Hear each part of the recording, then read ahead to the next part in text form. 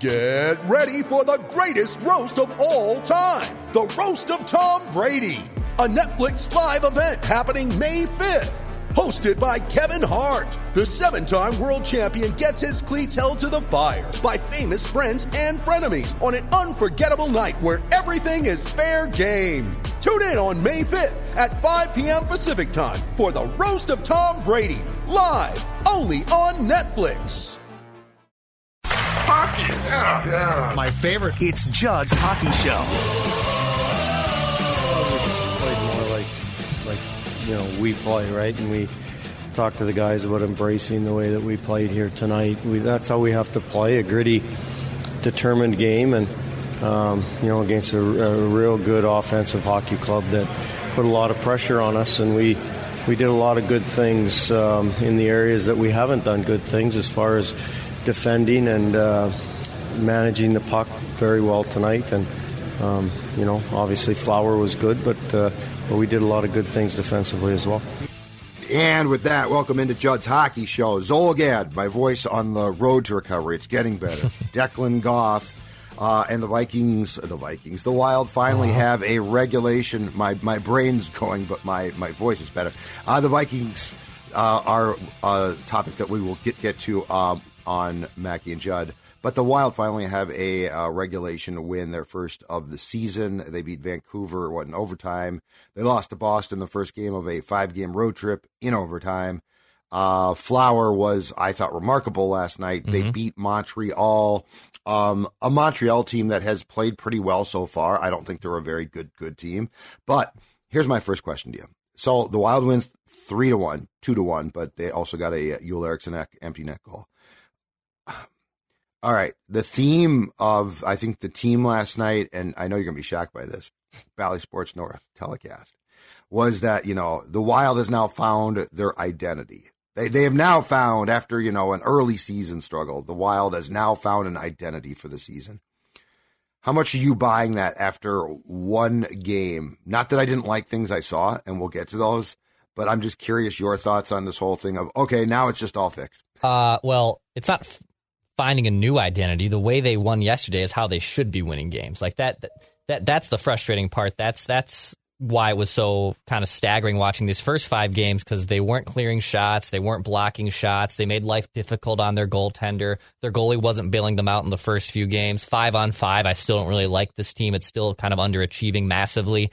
So finding their identity, I don't know if they found a new one, but the way they played against Montreal, that's how they should be playing. That's the expectation of how they should be playing. Is it all fixed when you beat a Montreal team, to your point, that maybe is off to a better start than anticipated, but certainly it doesn't scare me, and a place where you probably should find a win regardless? Yes.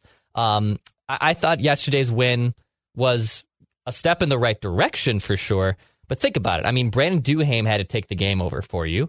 Joel Eriksson scored the empty netter. Fleury was phenomenal. The first goal I didn't love. I know it was kind of fluky because it went off Middleton's sticks, but he's got to have that saved.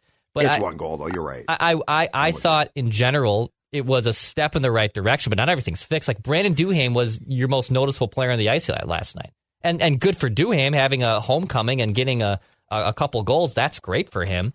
But still, I have major questions and major kind of concerns about how this team's playing 5-on-5, and just in general, them being crippled to the special teams. Step in the right direction, but not everything is fixed by any stretch of the means. The one thing that I didn't think got mentioned on the telecast that I would have liked to have seen talked about a little bit was I was not impressed with the third period. I thought the third period Montreal for a large part of that period took the play to them. That's not acceptable. This is I think the juggled lines helped a lot.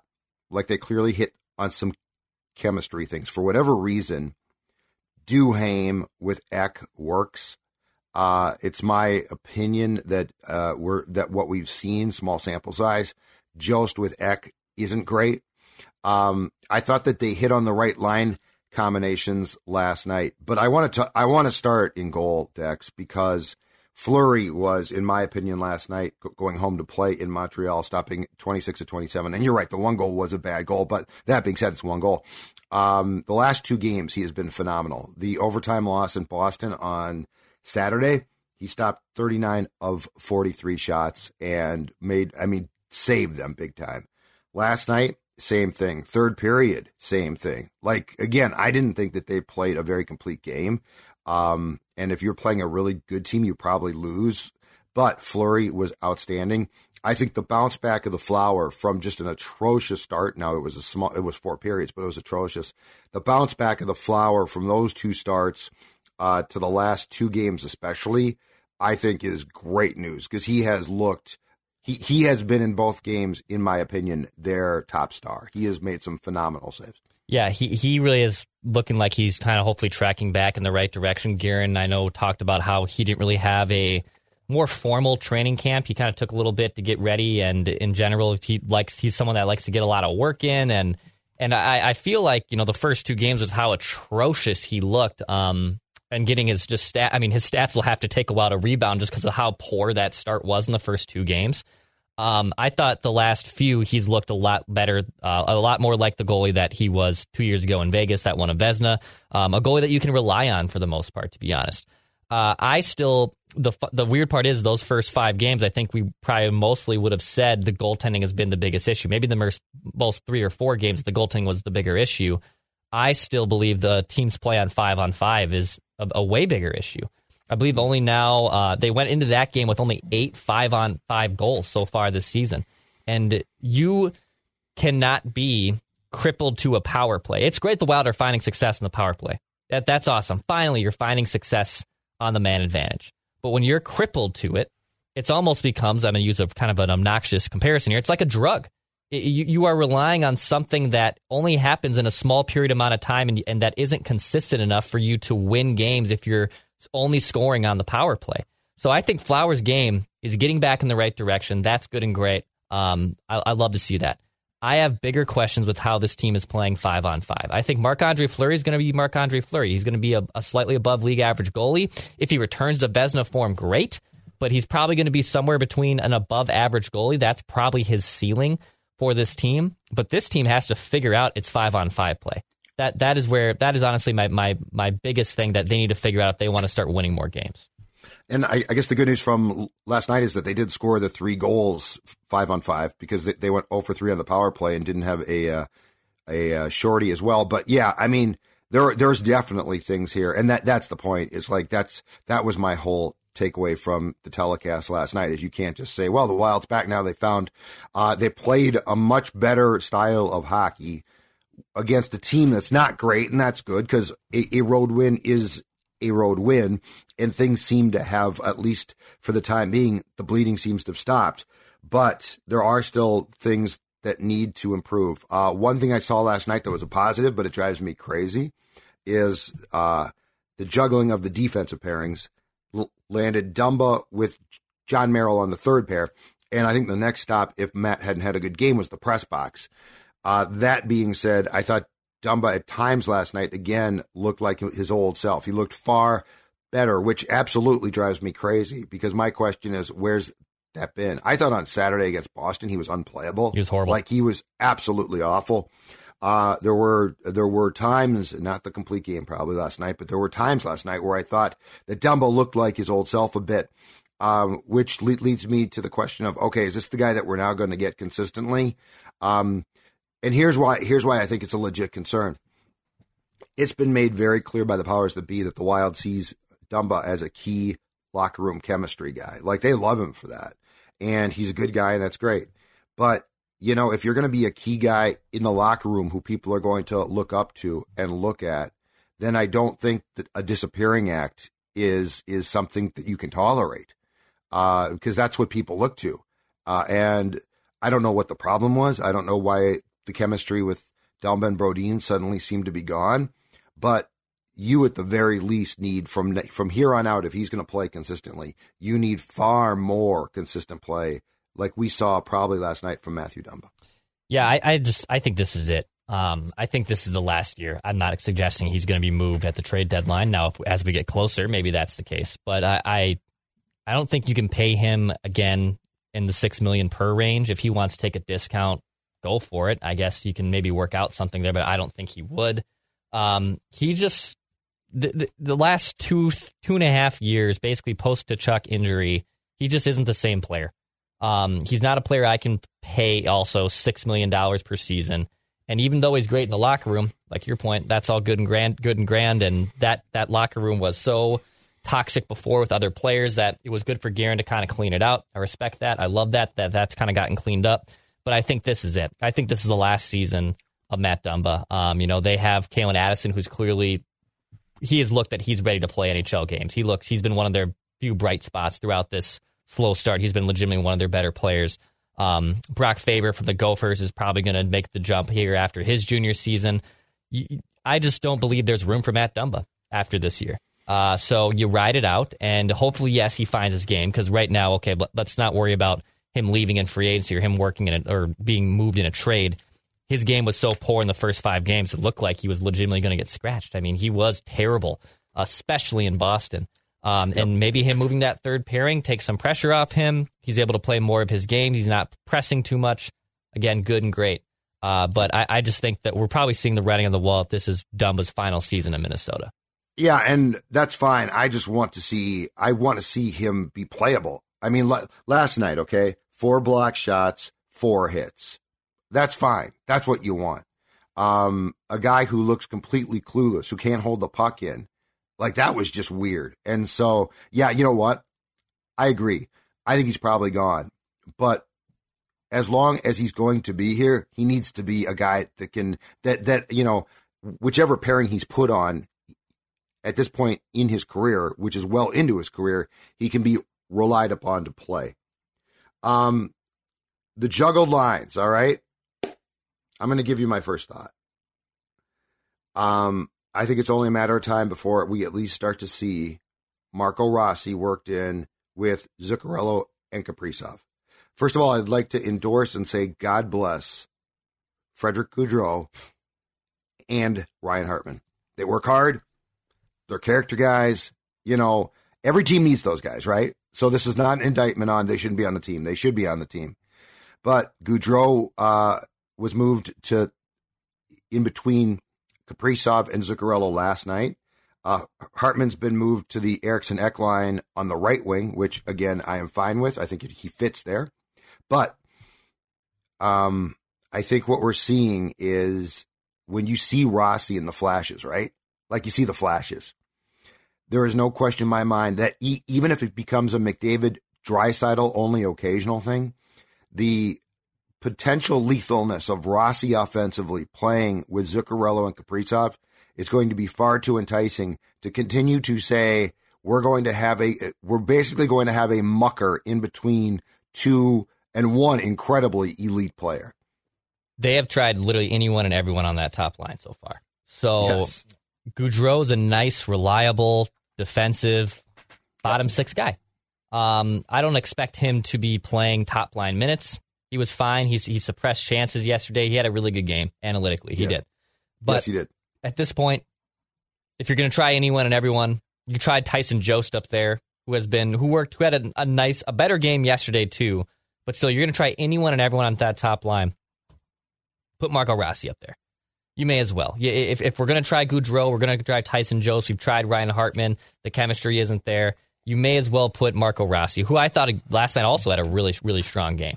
You may as well put him with the 2 best playmakers on this team, who are obviously Kirill Kaprizov and Matt Zuccarello. So, because they won, Judd, classic hockey stuff, I don't think there's going to be that many changes going in to this next game on Thursday.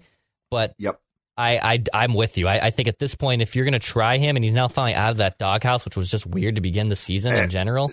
Yeah, I don't even know it was one. I think it was just some weird. I don't know why you'd scratch him for that game, and why are you playing him on the 4th line? Yeah, I'm with you. So I think it's time. I think it's time. Put him on the top line. You may as well. And my point is this: you don't even have to do it every single shift, but there are extended periods of time where in Edmonton, McDavid and Draisaitl won't play together, and then at times they will. I think just to give you a potential boost and try it, see if it works. It appears to me Kaprizov, who's never really, in my opinion, truly bad. Like he has the last 2 games, he scuffled in Boston a bit, and he sort of scuffled last night. There were some opportunities that he ordinarily buries that he didn't. But, in some ways, I think it's fair to say this. Ryan Hartman, 2021-22, was Case Keenum, 2017. He had just a magical sort of year for him. He's just not that player. And so right now, I think the problem is that Zuccarello and Kaprizov can certainly set each other up, but they don't have right now anyone that can make plays. And Goudreau is he is a classic ham and egger guy. He is. Like that goal he set up last night was a really nice, he intercepted the pass at center and made a nice play. But Marco Rossi has some flash to his game. And I think when you're talking about, pairing him potentially with Kaprizov and Zuccarello, you're talking about three potentially really elite, talented guys offensively who I think could give you a spark. And that is missing right now. And I don't think there's anyone else, including Eriksson Ek, on this roster who you can plug in to the center spot there and have potential success like you might be able to with Rossi. You kind of knew that there was probably some more regression happening in Hartman's game. Foligno, we've been waiting for it for years. Now you're finally seeing it. Just a guy who had an absurd shooting percentage who probably should be focused on getting more to the net and doing more of the gritty things that Foligno is used to doing. But I, in terms of Rossi, he's easily the most talented center that they have on this team that should be playing with both those guys in Kirill and Matt Zuccarello. That chemistry between the two wingers is absurd. It's not to say that the position in the center of them doesn't matter, because it does matter. 100% matters. But you can get even more out of it if you put someone like Marco Rossi, who could be like legitimately a lethal top line. I know points wise, Ryan Hartman had a great year last year, right? Yeah, he had a 30-goal season. He was a bargain for what he was making. Kind of looked like, this was the guy who was that first round pick 5 years ago and now is actually blossoming. I think he's probably somewhere in the middle. He's probably more of the grinder that he was when he first got here with Minnesota. And the ceiling of what you saw last year is not who he's going to be. I don't see him being a regular 60-point dude. He's more like a 45, 50-point guy who maybe gets to 20 goals. Maybe he gets to 20 goals, but he's more of someone who can work his arse off and is a nice guy in the room. And he probably is better served being outside of your top line. And just because he had a good year last year doesn't mean you give him the benefit of the doubt that, this is a new exception. No, you have to kind of weigh things out. Yeah, they're not. They pulled the plug on it. Yes, which they should have. He was awful. The first two games, he was unplayable himself. All right, I think it's time to sing the praises of one player in particular, and you probably know who I'm going to discuss, but he had 8 shots on goal last night. Matthew Boldy's off to an incredible start, in my opinion. Yeah. Matthew Boldy is turning into everything that how many wingers have we envisioned this for? Coyle and Greenway, and Matthew Boldy is those guys. Matthew Boldy is finally, this guy, Kaprizov's a superstar, so I don't want to call Boldy a superstar, but he is a star player. And so far, in the midst of what has not been a great start, this guy, to me, absolutely has been fantastic. And I say that after he was very good once he got called up, obviously, last season. Yeah, he legit, you could make a case he's the MVP of the Wild so far. You can make a serious case he's the MVP. And I'm not saying that he's the best player on the Wild. Kirill Kaprizov is far and away still the best player on this team. But everyone had numerous questions if Boldy could be good without Fiala. And on the same side, can Fiala in LA be good without Matt Boldy? Boldy's a star, dude. Boldy is damn good. This is why they said, later, Kevin Fiala, because we're gonna basically replace his production with a as good, if not better, player in Matt Boldy. He's been great. He also has a chip on his shoulder, which I love. He's not just a passenger. He's not just kind of going through the motions and an aw shucks kind of young kid. There's a demeanor about that guy that is mean and nasty, and also someone who wants to be great and wants his team to be successful. There is no individual with him, which sometimes even I kind of shrug at, 'cause it's just like, we always do the classic hockey cliche of, we just got to sell shots and, it's about the team game. I like sometimes a guy that has a little bit more of an individual spark, because you don't just see it in hockey as much as you do in other sports. But the opening night comments when he said, I had 2 goals tonight, but I would trade him back, you could tell he was pissed. And just with his a lot of those interviews, let's be honest, on BSN are mostly fluff interviews, and they're easy questions, and they should be honestly easy questions when you're doing those ice side in-person interviews. But the way he answers them, you can tell that he plays a little bit of a chip on his shoulder. I love that. It's not just his play on the ice. I think his demeanor inside the room is so different than past young players that have been here that's what's so impressive to me. Yes. Yeah, he has the chip that Greenway certainly doesn't consistently have, and I don't think Coyle ever had. That's the thing about it. And that's where a big player can be so effective, when you are playing a not dirty, but nasty game. And he plays a nasty game. He will go to places that a lot of guys don't like to go. I do think that there is something to be said, to walk back, I guess, my first comment a little bit. There's something to be said, too, for the Rossi-Boldy combination. That second line I like, sure. which was Rossi, Boldy, Foligno. I like that line. And in the ideal world, you would have two centers, and they would both be offensively incredibly capable, and one would play with Kaprizov and Zuccarello, and one would play with Boldy and Foligno, or take your pick. But yeah, I think so. The other thing too is, I do think from what we've seen now, the games with Rossi now can end too. Like, you're not going to play tonight, kid, or you're going to be on the fourth line tonight. I didn't get that from the jump, just because you don't have players who are good enough to be like, Marco, you can learn from this. You just don't have those guys, unfortunately. And so unless you think he just doesn't care, which I don't think is the case. The other thing is the play last night, and I will say this, Dex, when this guy's gotten a chance, I think he's impressed. He is, again, to use the term probably, a ham and egger type of player. But Duhaime, whenever Duhaime gets a chance, I feel like he has a skill set that fits in really well. And to have him on that third line with Eriksson, Ek, and Hartman seems to work out well. I think Duhaime, among all those fourth line guys that get run through, has emerged as a guy who is probably not a fourth line guy. Yeah, I really like his game. He's a solid fourth line, bottom six dude. And I know yesterday he took things over, and I didn't mean my comments on the jab off the top as a jab to him. It's more of, can the rest of this team start scoring more 5-on-5 goals? Good for him to have a really solid start and a really, big win in Montreal in front of his home crowd. But yes, he has emerged as a really nice fourth line, bottom six kind of dude. He's not just a placeholder. He's not just a guy you can plug in there because you have X amount of players on a roster and someone has to play fourth line minutes. He's kind of emerged as a really solid ham and eggs. We should probably print those shirts. Ham and egger. Ham and egger. That's an old cliche for hockey. I've never heard that one, and I absolutely love it. But yes, I think he has. Go in the corners. He's moved into a really, really solid position. But I think he's a third. I think he is a third line guy. Like I don't think I think that you know what, he works his ass off. But the more I watch him, and I might be wrong, Tyson Joe strikes me as a fourth line guy. Sam Steele, I said that from the start. I said, why is Sam Steele playing above Rossi? I know he's got more time, but I don't care. But I thought that Steele, Jost, DeWar line last night, fourth line, was solid, and that's absolutely fine.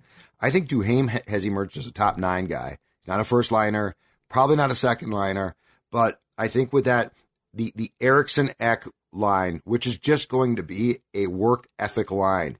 But what's weird about that line is it often has some skill.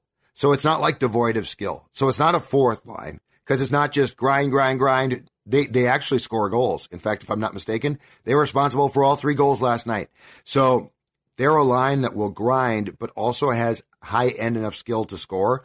I think Duhaime actually fits there more so than most guys. Now, when Greenway comes back, does he go back with Ek? And if they keep this together, Hartman? I don't know. But that performance last night and Duhaime's ability to get around the net is something I really like. And it seems obvious, but we've seen a lot of guys that don't do that. It's a certain skill. It's probably hockey smarts and savvy as well. But I do like the fact that Dean, and I wonder if he got some prodding on this, Dex. I do like the fact that they juggled the lines last night. I appreciated the fact that as things were going well last season, Dean left the lines largely together. But then when we got to the playoffs and things stagnated and he couldn't or didn't adjust, I said, what are you doing? Like, you've got to adjust something. I mean, meanwhile, Craig Berube, the St. Louis coach, is like adjusting everything. I think the fact that they juggled the lines last night was smart. I think it's not going to work in perpetuity, but it gave them at least a short-term spark. And I think the next move, even if it's not a full line juggling, is to give Rossi some time on that first line, even if you don't do it full time, because there's going to be certain defensive situations where you probably trust Gaudreau more. I think that is the next thing to getting what you are calling for, and you're right, more 5-on-5 goals. Yep. Putting him, on the power play, I love. Putting him in situations where you have an offensive zone faceoff. That's where you could put Marco Rossi in. I loved the, I think it was Carter who said yesterday, they pulled a little trickery there, putting, Hartman and Gaudreau in the faceoff circle for defense. Like, that's not trickery. They just were designing themselves to set themselves up for the three centers, which was smart. Yeah, which was You know how long that goes back to? Yes. Al Arbor in the 80s, the Islanders coach who won 4 consecutive cups? Yeah. Al Arbor used to put, I think, Butch Goring and Trottier out for faceoffs just like that. Yeah, that's the trickery. There's no real trickery there. I found that funny. It's uncalled cheap shot, and you got my dander up. Well, also, on the cheap shots, why is LaPanta throwing cheap shots at Phil Kessel? Come on. What's wrong with Phil Kessel? Who throws cheap shots at him? Okay, so LaPanta questioned the legitimacy of Kessel's consecutive game streak, because there was a game last year. Yeah. The Coyotes played in Detroit. Phil's first child was about to be born, and so they had a private plane waiting. They gave him one shift and then took him to the airport. He flew home and saw the miracle of birth.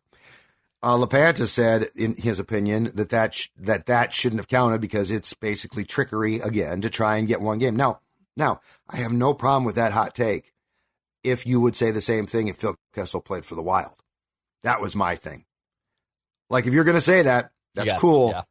But then you gotta go Michael Kay, yes, the Yankees broadcaster who ripped the team up and down on his talk show. Yeah, that's true. That's my point.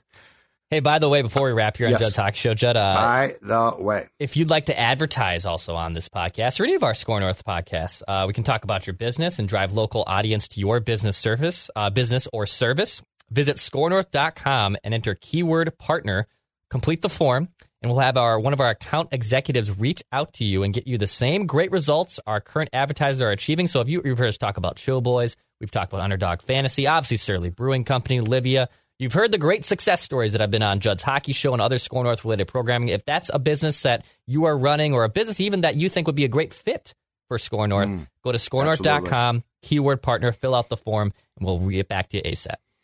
These two faces endorsing your product, can you imagine the sales? They would go right through the roof. All right, Declan.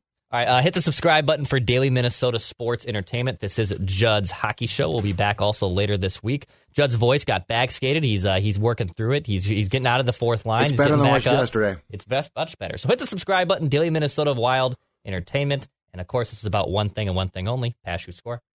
Listen, you guys know what this is all about, right? Right? What's it all about? Spurgey? Hard work and having fun. That. This is about winning.